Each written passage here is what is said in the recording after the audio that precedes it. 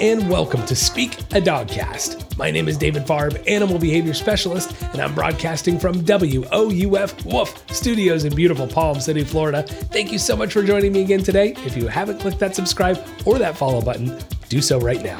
New episodes come out every Wednesday, and you're going to want to check them out. You can also follow me on Instagram at Speak a Dogcast and become a patron of the show today at patreon.com/Speak a Dogcast. Yes, even more amazing exclusive dog training content coming your way over there. And of course, guys, if you love what you're hearing, whether you're a new listener, a longtime listener, if you love the show, do me a favor, scroll on down, give me that 5-star rating, give it a click, Apple Podcast user, Spotify, make sure you leave me a rating or review. I would really appreciate it, guys. Now, today on the show, we're going back to basics. It's time to talk about that walk again. Yes, the most important part of our dog training, the most overlooked part of our dog training. A lot of good details in there today. Then comes how to make a confident puppy.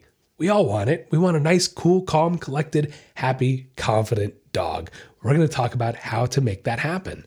Then comes the first pets, followed by the listener Q&A. And if you guys have questions for the listener Q&A, you can email me questions@speakadogcast.com or feel free to message me on social media. Any dog training, dog information, dog anything, animal anything, bird, cat, you name it, send it on over. I'd love to hear from you. Now, before we get going with the show today, got to give you that trivia question. And today's trivia question is going to be, on average, how long does the process of metamorphosis take for a caterpillar to turn into a butterfly?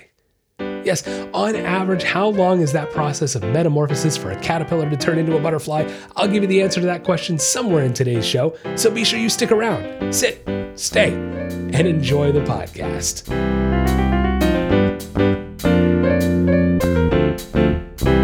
Next on Speak a Dogcast, back to basics, the walk. That's right, there's nothing more basic than the walk when it comes to your dog training.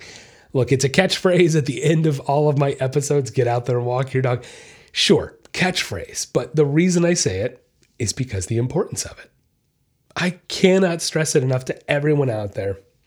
You have to get out there and walk your dog. And more importantly, you have to get out there and walk your dog properly, guys. Look, walks are 85% mental and only 15% physical. Did you hear that? 85% mental and only 15% physical. If you put all the focus on the sniffing and then just pulling and then that's not mental stimulation, guys. That's just a free-for-all. There's no structure. There's no rules. There's no boundaries. That's not what a walk is about. You ever seen a dog out there with their owner? They're right next to their owner. The head's down. They're trotting along. They look like a dog in the zone, right? It's because they are. They're in the zone of the walk. And that's what your dog should look like. I don't care the size of the breed. It doesn't matter, guys. Your dog is capable of walking correctly and walking properly. And the reason why is it's an instinctual, natural, built-in mechanism within their brains. Yes, domesticated wolves. What are wolves? Pack migratory animals. That is why the walk has to be such a large part of your training and a part of your daily routine with your dog. Look, guys, if you don't want to walk your dog every day and you don't want to do it properly, don't get a dog. There's the easy solution. Do yourself and do your dog a favor. Sorry. Oh, David, that's so mean. Is it? I think what's mean is not providing for your dog. And the walk is one of the most basic ways we can provide for them mentally, physically. I think you're the one being mean. David, you're so mean. Yeah, I am. Okay. All right. So I'm over it. Let's move on. So the basics of the walk. Look, it's tough to even say the basics. There's so much that goes into the walk, guys. I could spend 3 hours on a segment on the walk. Honestly, I could spend 3 whole hours just sitting here going on and on and on about it. My first session that I do with clients, the very first session, we spend half that session on dog psychology and all this info and how dogs learn. And then we go and we put it into play on the walk. And then we have to learn about the walk and the leash work and the treats and turning and redirection and all this kind of stuff. And it's a lot of information. It is a lot of information. So there's really no other way to say it, but that there's a lot of information when it comes to the walk. Is it rocket science? No. Is it overly complicated? No. It's just a lot. And you have to change the way you think and the way you do your walk. That's the tough part, putting 20 different new aspects into play, right? And then having to think about those 20 things all at the same time. It's a lot. Okay. Look, the walk, a good walk, a quality walk is going to start well before you leave your house to go on that walk. It does. Most people don't take enough time to create focus with their dogs at the house, especially puppies. We don't. I watch it all the time. People do not take enough time to actually work and train their dogs at home before they ever go for a walk. Now, here's the thing. If you get a puppy under 16 weeks old, you really shouldn't be taking them for too long or walks or really taking them out too much anyway. So why not take advantage of that time and create an awesome puppy at your house with focus and training and commands? And that's what we did with Riker. I got him at 11 weeks old, and he had to spend a lot of time at the house, of course, in the first few weeks. And he knew by 13, 14 weeks old, I don't even know how many commands. I mean, crazy. He knew how to focus. He knew how to listen. Those are so important. Those things, right? Listening, focus, commands. Those are very, very, very, very, very important aspects to creating a good walk. So when I tell my clients we have to create a good walk, it starts at the house and it starts with focus. First thing you got to write down, guys, here we go, checklist. This should be number one on your list. To create a good walk and a happy walk with your dog, you have to create focus at home well before you leave. All right, we've talked about my kissy noise exercise before. In a nutshell, guys, kissy noise. You make that kissy noise, you call your dog's name, you waft the treat in front of their face, and then bring the treat up below your chin, lock the eye contact, and say, good, and give them a treat, right? Kissy noise, call their name, treat up to the chin, lock the eye contact, 2 or 3 seconds, move in, give them a treat, tell them, good boy. Rinse and repeat, okay? If you rinse and repeat that a couple times a day for 2 weeks, you will be shocked how easy it will be to get your dog's focus back. Look, training is all about the ability to guide and direct focus. That's all training is. I don't care what animal, I've worked with a lot of different animals, birds, dogs, cats, everything. And it all comes down to that one tiny thing. Knowing where the animal's focus is and having the ability to guide and direct it. Guys, it sometimes is a matter of life and death with certain animals. Look, when I'm working with an aggressive dog, for example, even just that, I better damn well know where that dog's focus is, because if it's on me and I'm not paying attention, that's how you get bit, one way. If you're in an enclosure with a very dangerous large animal, something like a big cat, with tigers and things like that, the number one rule is never turn your back on them. Number 2 rule is watch those eyes. Okay, know where the focus is. That's the point.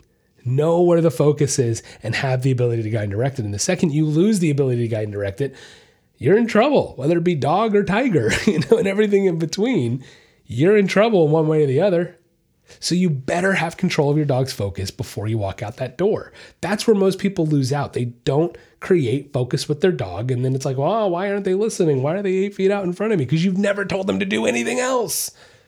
You have to give them other information to work with, or what are they going to do when you get back out on that walk? The wrong thing again, right? So, you guys got to think about these things. You have to think about creating that focus. That was kind of a fun move. You have to think about creating focus with your dog before you go on the walk. Can't stress it enough. That's one of the best ways to create success on your walk. Without that, there's no hope. Okay. So again, I could spend 3 hours on this, and I'm going to try to not hone in on too many things too quickly or too much, and it's going to be tough. Okay, the next thing I want to talk about really quick before we move on is your tools, right? Because if we walk outside with the wrong tools, we're probably not going to get the result we're looking for. So first thing I want to talk about is what tools you should use really quick. Martingale collar, 6-foot nylon, regular old leash. Get rid of the runaway leashes, get rid of the harnesses, guys. Just stop. Just stop with it. Just stop. Just stop it. Every time I go, I swear, every time I go out into public, I see these dogs in harnesses, and there's no focus, there's no control. They're pulling their owner over, and at least I don't have a collar on them. What? I guess, sure. Sure. Anyway, get rid of that stuff. Martingale collar, 6-foot regular old leash, maybe a nylon leash, a leather leash, something simple, guys. Stop overcomplicating this stuff. Make it easy for you. You're making it harder on yourselves. I don't know why. Stop making it hard on yourselves. Keep it simple and buy basic, simple tools. Martingale collar, 6-foot nylon leash. Now look, we're not going to get too into depth on the martingale collar today, because we're going to talk about corrections. I think next week is where we're going to have that conversation. But I want to at least try to simplify it really quick in a nutshell. A martingale collar is a constricting collar. And the whole purpose of the design is to mimic the way, if you guys have ever seen a slip leash, right? That kind of like, it's just a rope around, slips and loosens. It is just a way to mimic a slip leash works. And the whole point of a slip leash is to mimic the way dogs naturally guide and direct and correct each other. And that is with a nip to the neck, right? And so the purpose of these collars is to not pull and hold them. And that's what most people do. They let their dogs pull and the dogs hold. And they think the dog's choking themselves. First of all, if the dog was truly choking themselves, they wouldn't keep doing it. They would stop breathing. So they wouldn't keep doing it if it truly was choking them out. That's the first thing, okay? The second thing is you should never pull and hold these collars. You shouldn't do it because it can cause damage, enough of it. And, don't do it. Just don't pull it tight. You want to make corrections, guys. Pop corrections. The whole point, you can do it very lightly. It doesn't take much. It's more of a flick of the wrist than anything. But we want to pop correct using these collars. In and out with the collar. A little tension and the tension immediately releases. I'm talking instantly, instantaneously. The second you make that correction is the second you should be releasing the tension. All right? So we're going to talk more in depth about that on a segment coming up. And like I said, I think that'll be next week. We'll talk about corrections in depth. But I just kind of wanted to gloss over that a moment and just kind of talk about this. So we have the correct leash. We have the correct collar. Guys, I only need 2 other tools besides poop bags. Poop bags are a tool, but they're not as much. They're not really a training tool, right? You got to bring the poop bags with you too. Don't please clean up after your dogs. No, we have to have treats in a treat pouch. Yeah, treats in a treat pouch, guys. You got to have it. I don't want to hear this, I put them in my pockets. Guys, you're not going to be able to, I've been doing this a long time. You're not going to be able to get a treat out of your, I could give you 5 reasons why you shouldn't use your pockets, and I'm not going to give them, okay? Stop doing it. Listen to the professional and use the damn treat pouch. I've heard every excuse under the sun of why we can't use a treat. I can't use a treat pouch because of this. Can't use a treat pouch. Yes, you can. Stop it. Put it on. Look super cool like me and rock it, man. Like rock that treat pouch. Come on. All right. Treats in a treat pouch. And really quick, a side note on what kind of treats. Something small, something meaty. If you want to up the treats a little bit for the walk, if you're having trouble with that focus and you really want to use something like a salmon treat or a duck treat, something that's very oily, right? Duck is very, very oily. Salmon's very oily. Something fishy maybe. They love that stinky stuff. That can kind of up the ante sometimes if you need that extra reward out on the walk. So something to think about. But again, guys, to me, those are really the 4 training tools that I need on the walk. I need the proper leash, proper collar, martingale collar, a treat pouch, and a nice small meaty treat. Okay, no crunchy treats. I don't want to make crumbs and the dog gets distracted by it. I want to be able to give them a treat, they eat it, and we move on. All right? So that's it. Those are the only tools you need for the walk. I don't know why people like to overcomplicate this stuff, as I said before. I just don't understand the need for overcomplicating it. All right, KISS. Keep it simple, stupid. All right, so really, those are all the tools you need, guys. That's it. That's it to make magic happen. That's all you need. And then eventually, you won't need the treat pouch. Okay, I hear, oh, David, I don't want to have the treat. You don't have to have the treat pouch on forever if you do it correctly, but you do need it for a while. You do need to be able to reward a behavior with a form of primary reinforcement, okay? Food is primary, affection is secondary. Simple as that. Food is always going to speak volumes over the affection, and if it doesn't, then there is an imbalance in your dog's life. Not going down that road today. Okay, so... Oh my goodness. Do you see, guys, how much into this segment we are? And we've talked about training tools. We've talked about creating focus at home with the kissy noise exercise. And we haven't even really gotten outside yet, have we? Yeah. There's a lot of aspects to the walk that you have to think about. But look, if I want to really keep it like uber, like as we're kind of like maybe halfway through this, if I want to keep this uber simplified, like really simplified, I need the right tools. That's the first thing, right? Need the right tools. That's number 1. Number 2, I need focus. I have to have focus from my animal in order to be able to teach them, to train them. Look, it's no different in school. Teachers have to have focus from children. That's part of the reason teachers are having such a hard time, because kids don't know how to focus anymore. So we have focus. Okay, the right training tools. David, focus. You're having a hard time. The right training tools. Our dog has to know how to focus. All right? The next thing is we have to be able to redirect their focus once we get outside. And if you don't have a mechanism to redirect their focus, kissy noise is one way. Kissy noise is one way. The proper collar is another way. Being able to give proper corrections is another way to be able to redirect focus out on the walk. Now, there's more secrets to it than that I'm not going to give you all the answers today. If you're really interested, check out the virtual training programs, guys. Yes, you can email me questions at speakadogcast.com. We can set up a consultation. We'll talk more in depth about your dog and what's going on, and we can formulate an amazing training program that'll be just for you guys. And get your dog under control, get the walk under control. So feel free to reach out to me, and we can talk more about the virtual training.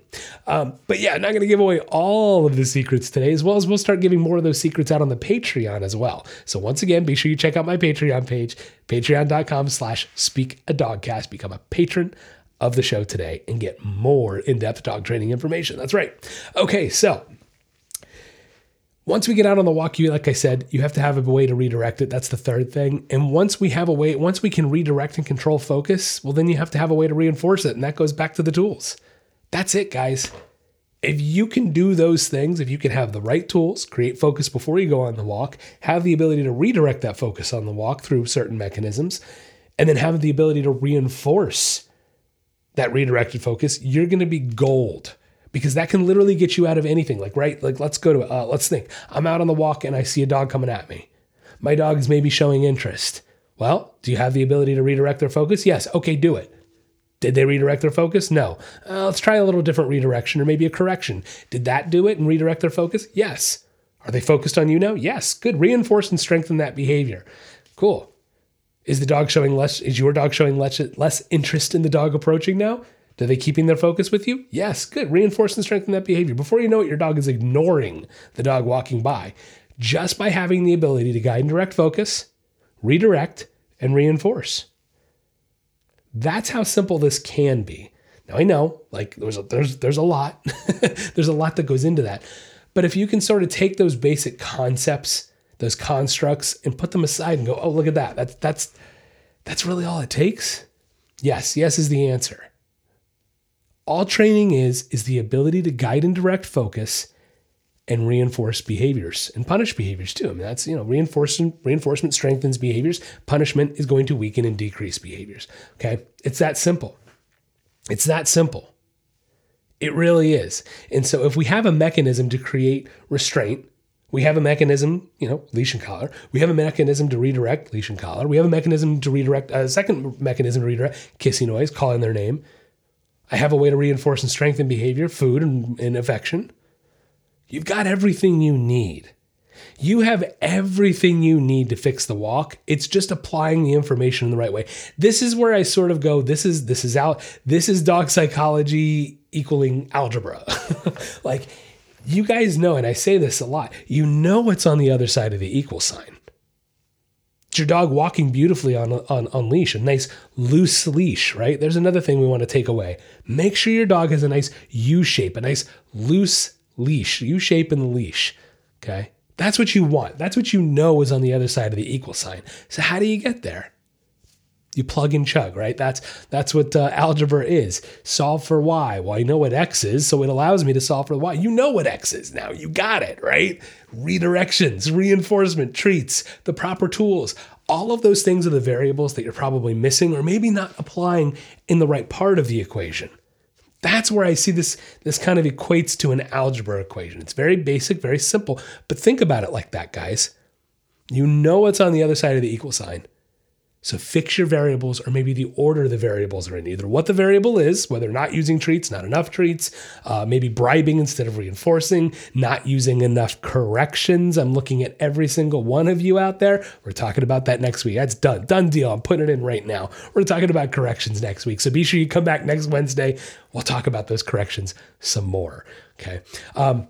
But again, guys, keep it simple. So let's just rewind a little bit. Let's talk about it. We want to create focus before we walk out the door using that kissy noise exercise, proper tools, martingale collar, 6-foot nylon, or leather leash. Okay. We're also going to have small meaty treats and a treat pouch. Those are the 4 tools you must bring with you on the walk every single time.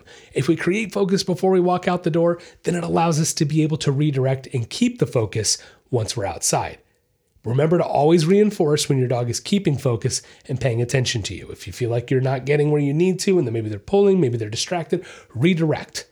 Once they redirect to you, reinforce and strengthen that behavior. Before you know it, that undesired stuff, the pulling, the over-sniffing, that it starts to go away, and they start kind of checking in with you more and looking up at you and go, hey, do you have something? Hey, do you have something? Oh, there's nothing. You're gonna do that. Watch you. You're gonna work through it with another dog, like we talked about. You're gonna see another dog. You're gonna redirect, and then a couple days later, your dog is gonna see another dog, and instead of paying attention to the other dog, it's gonna all of a sudden look up at you, and you'd be like, holy crap, David was right. Yep, that's right, guys. Okay, so if you take these tips and you implement them correctly, for lack of a better phrase, do what I tell you, you're going to see the results, guys. These are the basics of the walk. This is how you get there. Basic building blocks. Take your time, step by step, and in no time, you'll have a nice loose leash and you'll be walking wonderfully with your dog.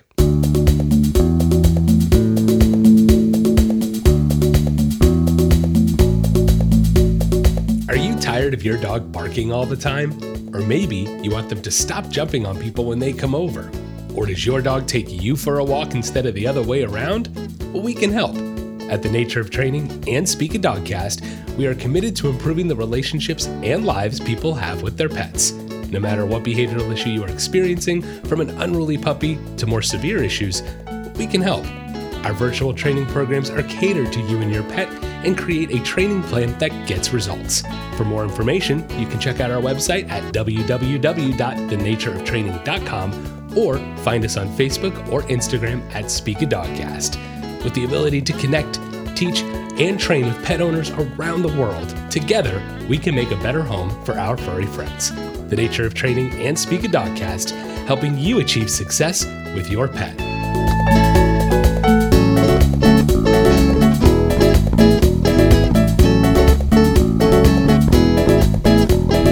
Next on Speak a Dogcast, how to make a confident puppy.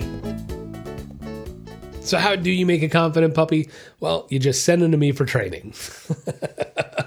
No, like there's a lot that goes into it. It's not just one thing that's going to make your puppy super confident.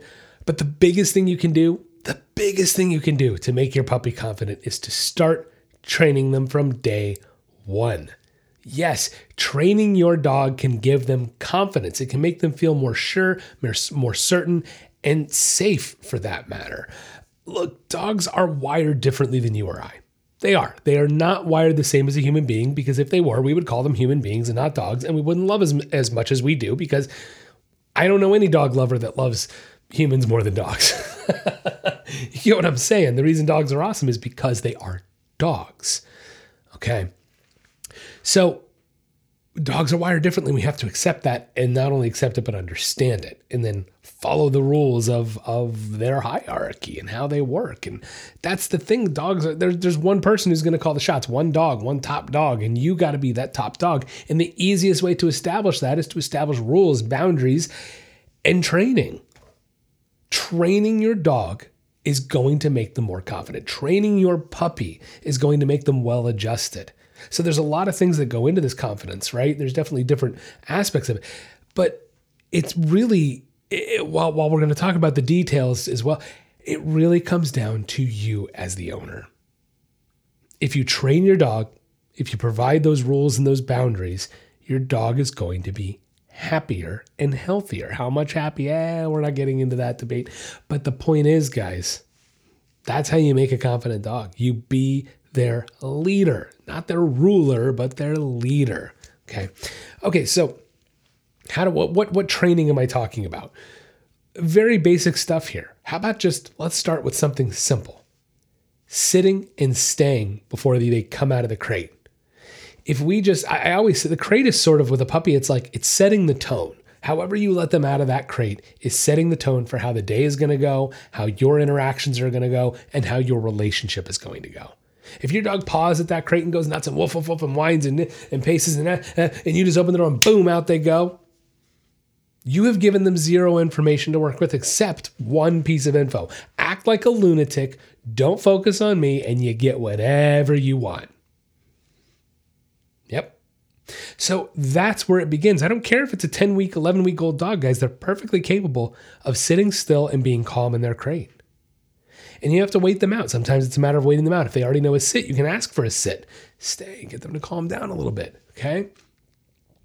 But something as simple as slowing down the crate. And you can just, well, David, how do I do that? Well, start to open the crate. And if they try to bolt out, shut the crate. Open it 1 inch. And if they try to put their paw out, you shut it. I hold my hand on the crate and I wait. And they whine and they freak out. And then they just ignore them. They'll give up. They'll sit down. Once they do, I try to open the crate again. If they get crazy, guess what? Crate door closes. It's called time and patience, guys. That's how you do it. Okay? Time and patience. That's really what it comes down to. And that's what's going to be reinforced. Like, you got to raise your expectations of what your puppy is capable of. And so something as simple as getting them to calm down when you let them out of the crate, that's huge.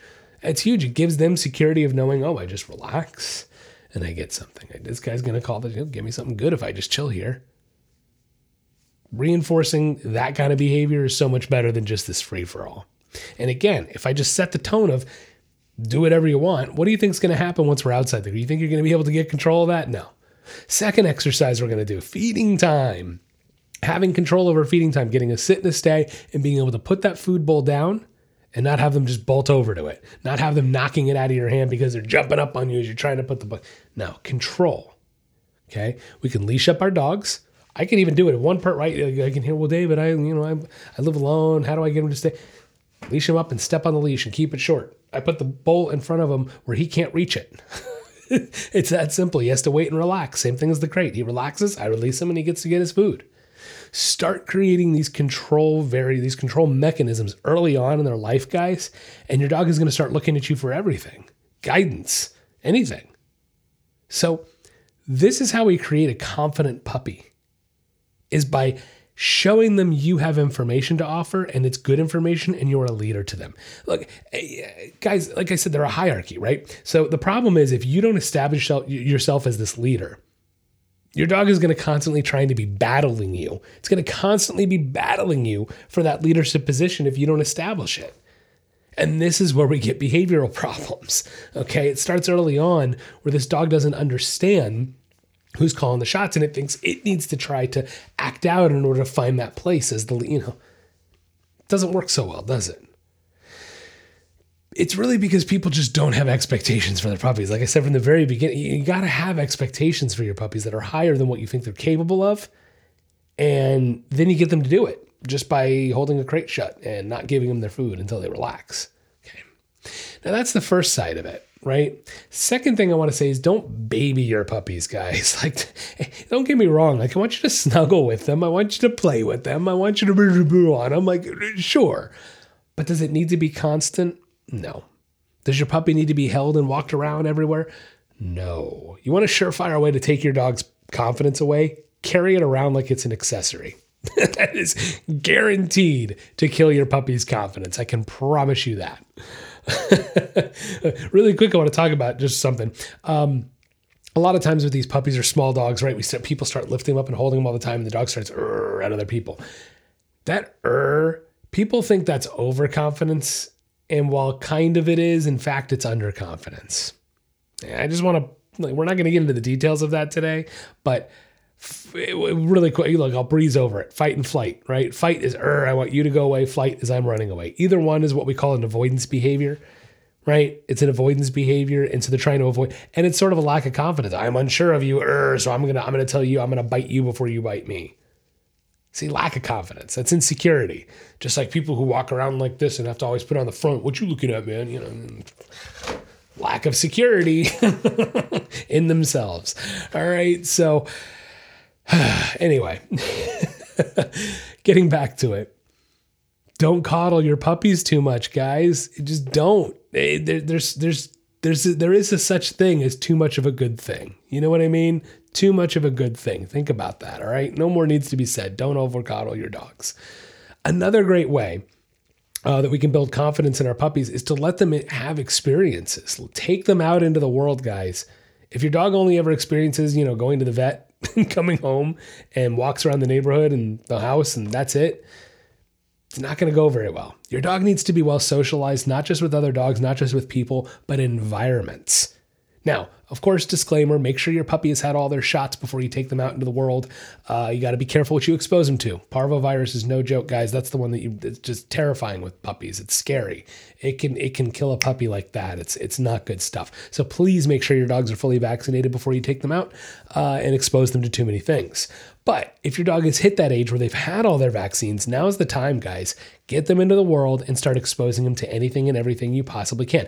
Does that mean you should take your dog into the grocery store? No. Does that mean your dog needs to come to the movie theater with you? No. I'm seeing dogs in too many public places, guys. Like, I'm an advocate for bring your dogs out into public, but for crying out loud, there's a line. Okay, like the grocery store, it's a health thing. God, when I see people putting their little dogs in the shopping carts, it makes me crazy. Do you know your dog's butt is rubbing all over where people's food goes? Like, ew. I love dogs more than the next person, but ew. What is wrong with you people? Like, stop it. Stop it. Take your puppies to puppy-friendly places, businesses that encourage you to bring your dogs. Guys, there's plenty of businesses and companies out there that are more than happy to take your dog in. Take your dog in. Yeah, that sounds weird. There you go. Look, one of my favorite places to take puppies for building confidence, Home Depot and Lowe's. Yes, you are allowed to bring your dog into Home Depot and Lowe's. Obviously, I'd like to, if you can make sure their house broken, that would help. And if not, please bring stuff to clean up with you guys. Don't make the Lowe's employees and Home Depot employees do that. Okay, that's a little side note. Make sure you bring cleanup tools with you. But guys, they're fantastic. They're very right. Think about it. Home Depot is very loud. It's very echoey. There's a lot of different weird smells and sounds and sights.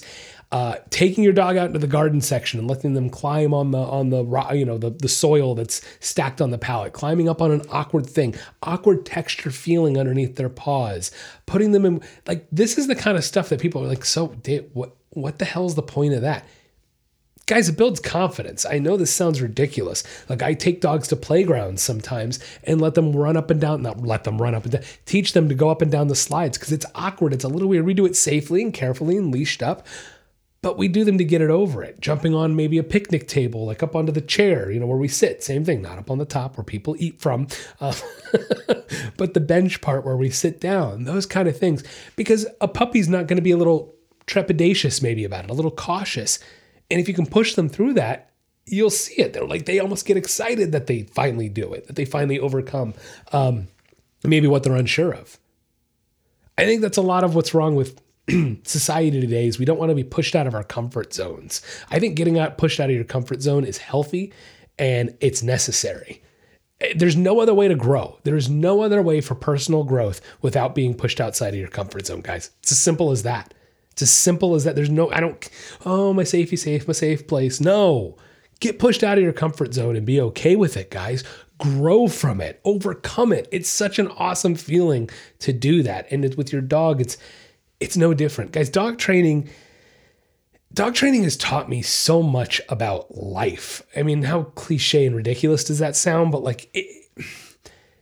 working with animals, it's not just dogs too. It's with all these different species and being able to see the way a bird thinks to some degree, right? You can still see. You can see the patterns they form and the decisions they make. A primate, watching it's humbling and incredible, and it's pushed me sometimes outside of my own comfort zones and my own limits, and it's been such an amazing part of my life to the point that I've wanted to keep making a career out of it. Sure, there's certain aspects of every career maybe you don't love, but I can't say I would trade it for much or anything. I mean, really, it's been such an experience. And that's why I just want to make this side note that's my confidence has grown because of being pushed outside my comfort zone. Look, I can't even, some of you might listen to me on this podcast and, sound like what I'm trying to say is see, look at this. It's even trouble for me to vocalize this, but making a podcast and putting myself out there like this, I don't mind getting in front of people and being on mic. I've done it before in front of a couple thousand people and whatever. But for some reason, taking information and things and then personal stories and all these things and really putting them out there into the world, it's a vulnerable kind of thing.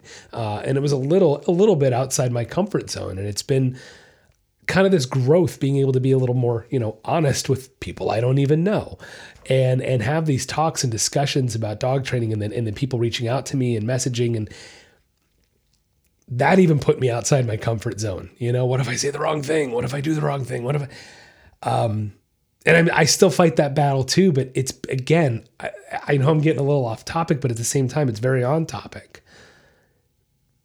Thank you all for listening, I guess, is what I'm trying to say, because it's helped me grow. It's pushed me outside my comfort zones and my limits to make me a better trainer, hopefully a better person. And every day I strive for a little more. And I hope you guys do too.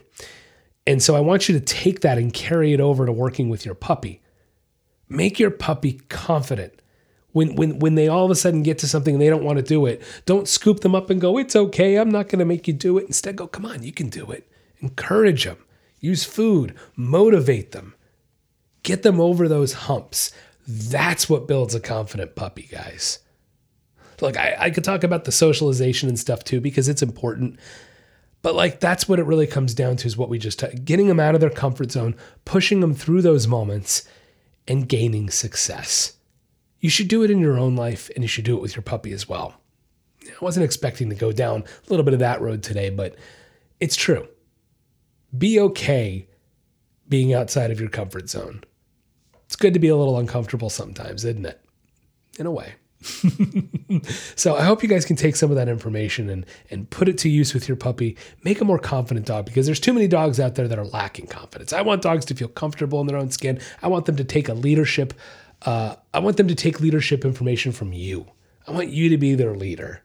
So be a leader to your puppy. Put them in situations where maybe they don't feel comfortable, to push them through it, to make them feel comfortable and make them feel confident. That's what's going to make a confident puppy. Socialize them with other dogs, socialize them with people, but be their leader and be confident to give them confidence.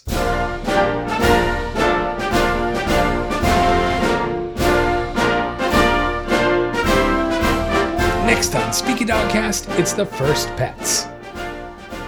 Today on The First Pets, we'll be talking about James Madison.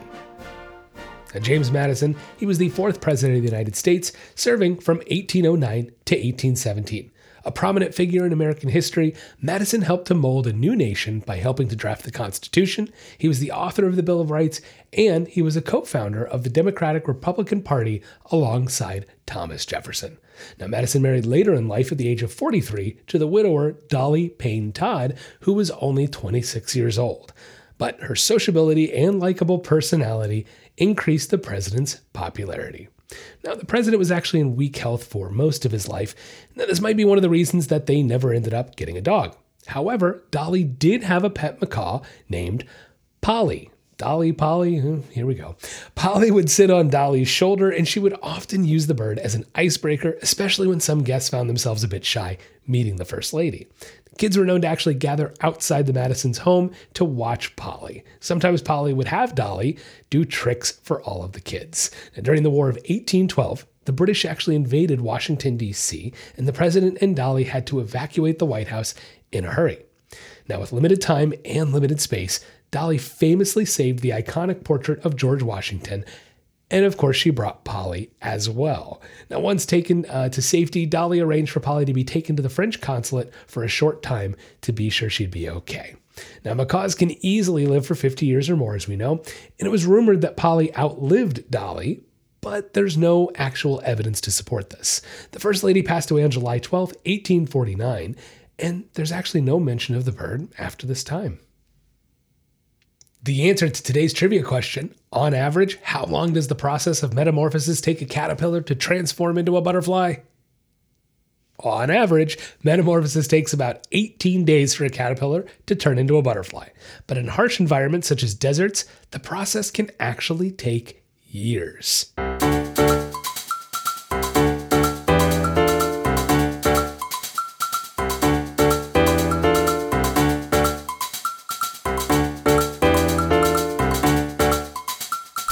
Next on Speak a Dogcast, it's the listener Q&A.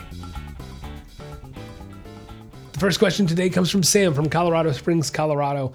Sam says, I have a problem with my dog listening, especially getting her to come back to me. Now, I know you talk about treats on the podcast, but I really don't want to have to rely on food to get my dog to listen. How can I get my dog to listen better, but not use food?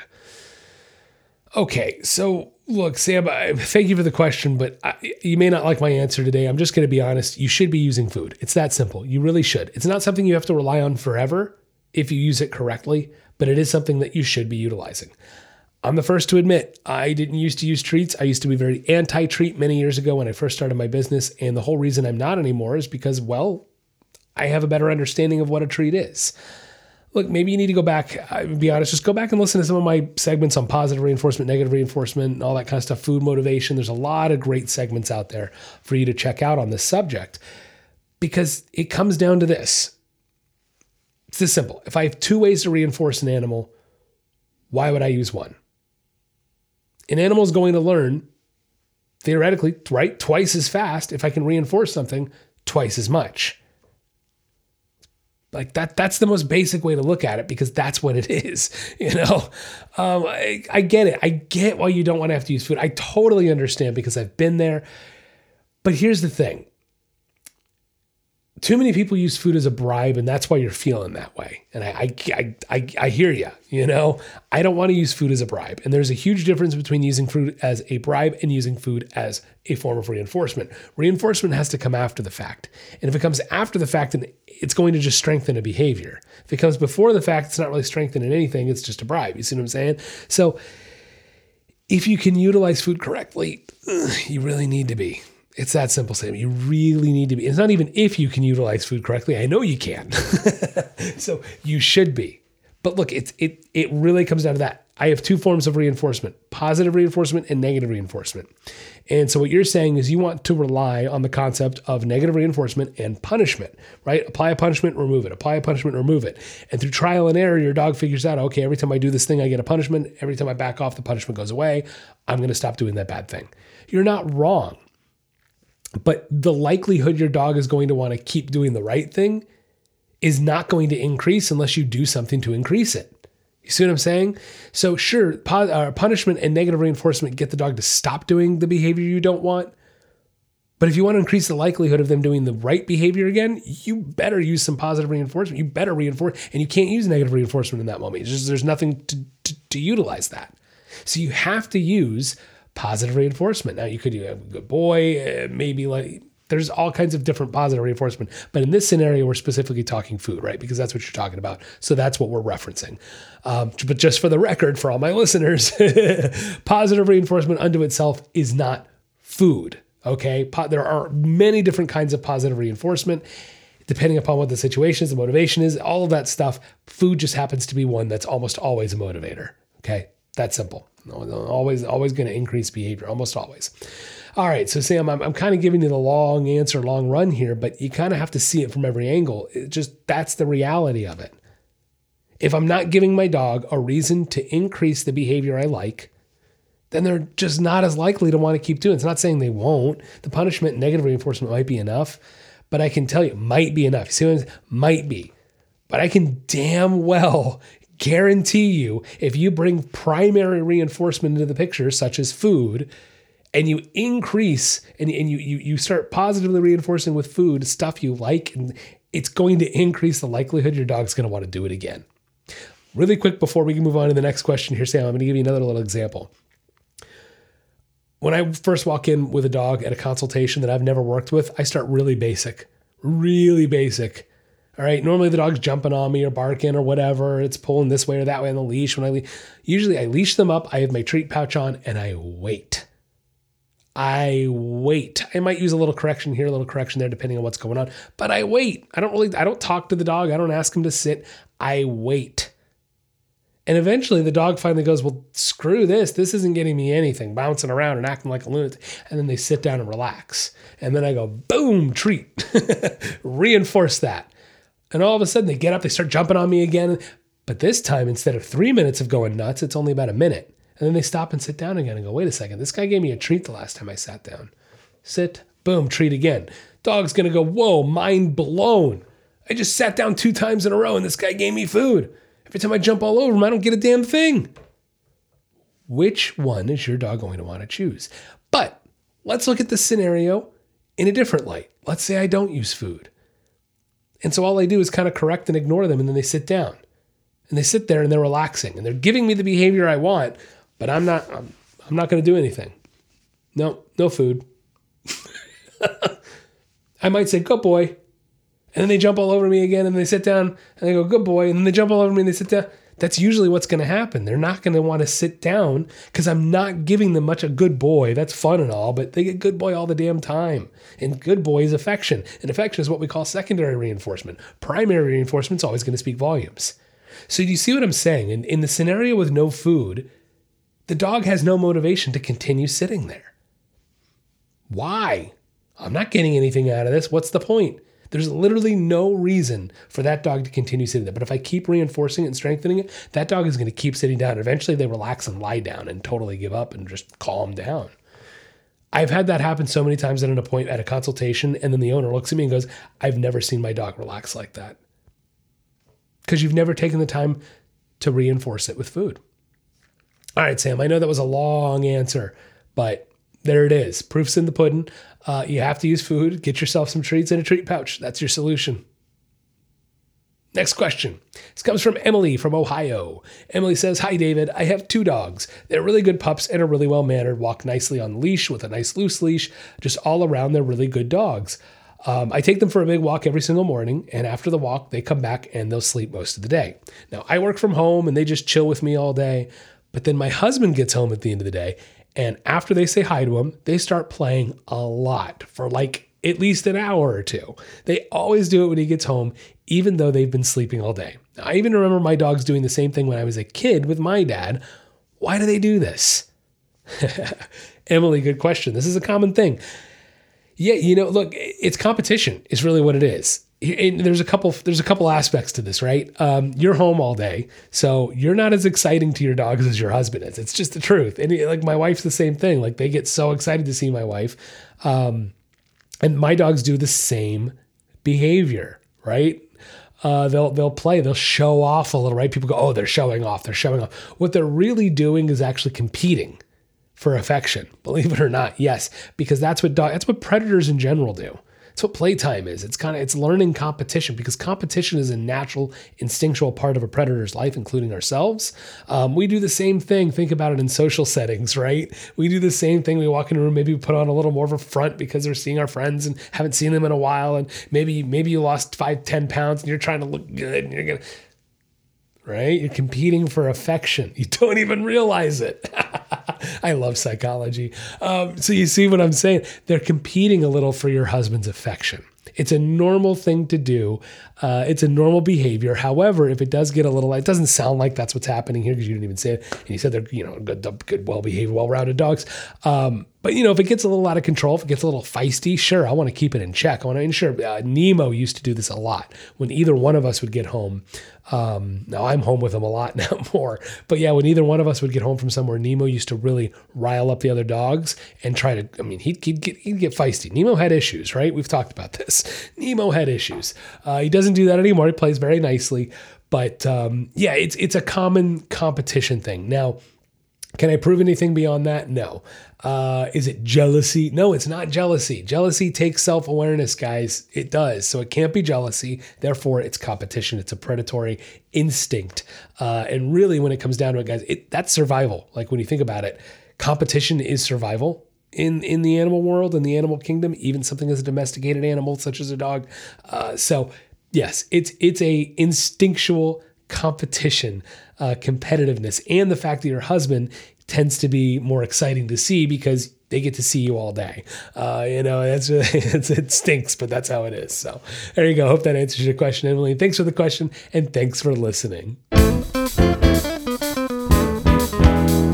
That'll wrap up the podcast today. Thank you so much for listening in. If you haven't clicked that subscribe or follow button, do so right now. New episodes come out every Wednesday. You're going to want to check them out. You can follow me on Instagram at SpeakADogcast. And don't forget, our YouTube channel is launching next week. You're going to want to come back and check it on out, guys. Yes, YouTube channel launching next week. Become a patron of the show today at patreon.com/SpeakADogcast. And thank you to my patron, Regula Wright. I appreciate all the support. Have a wonderful week. And don't forget, get out there and walk your dog.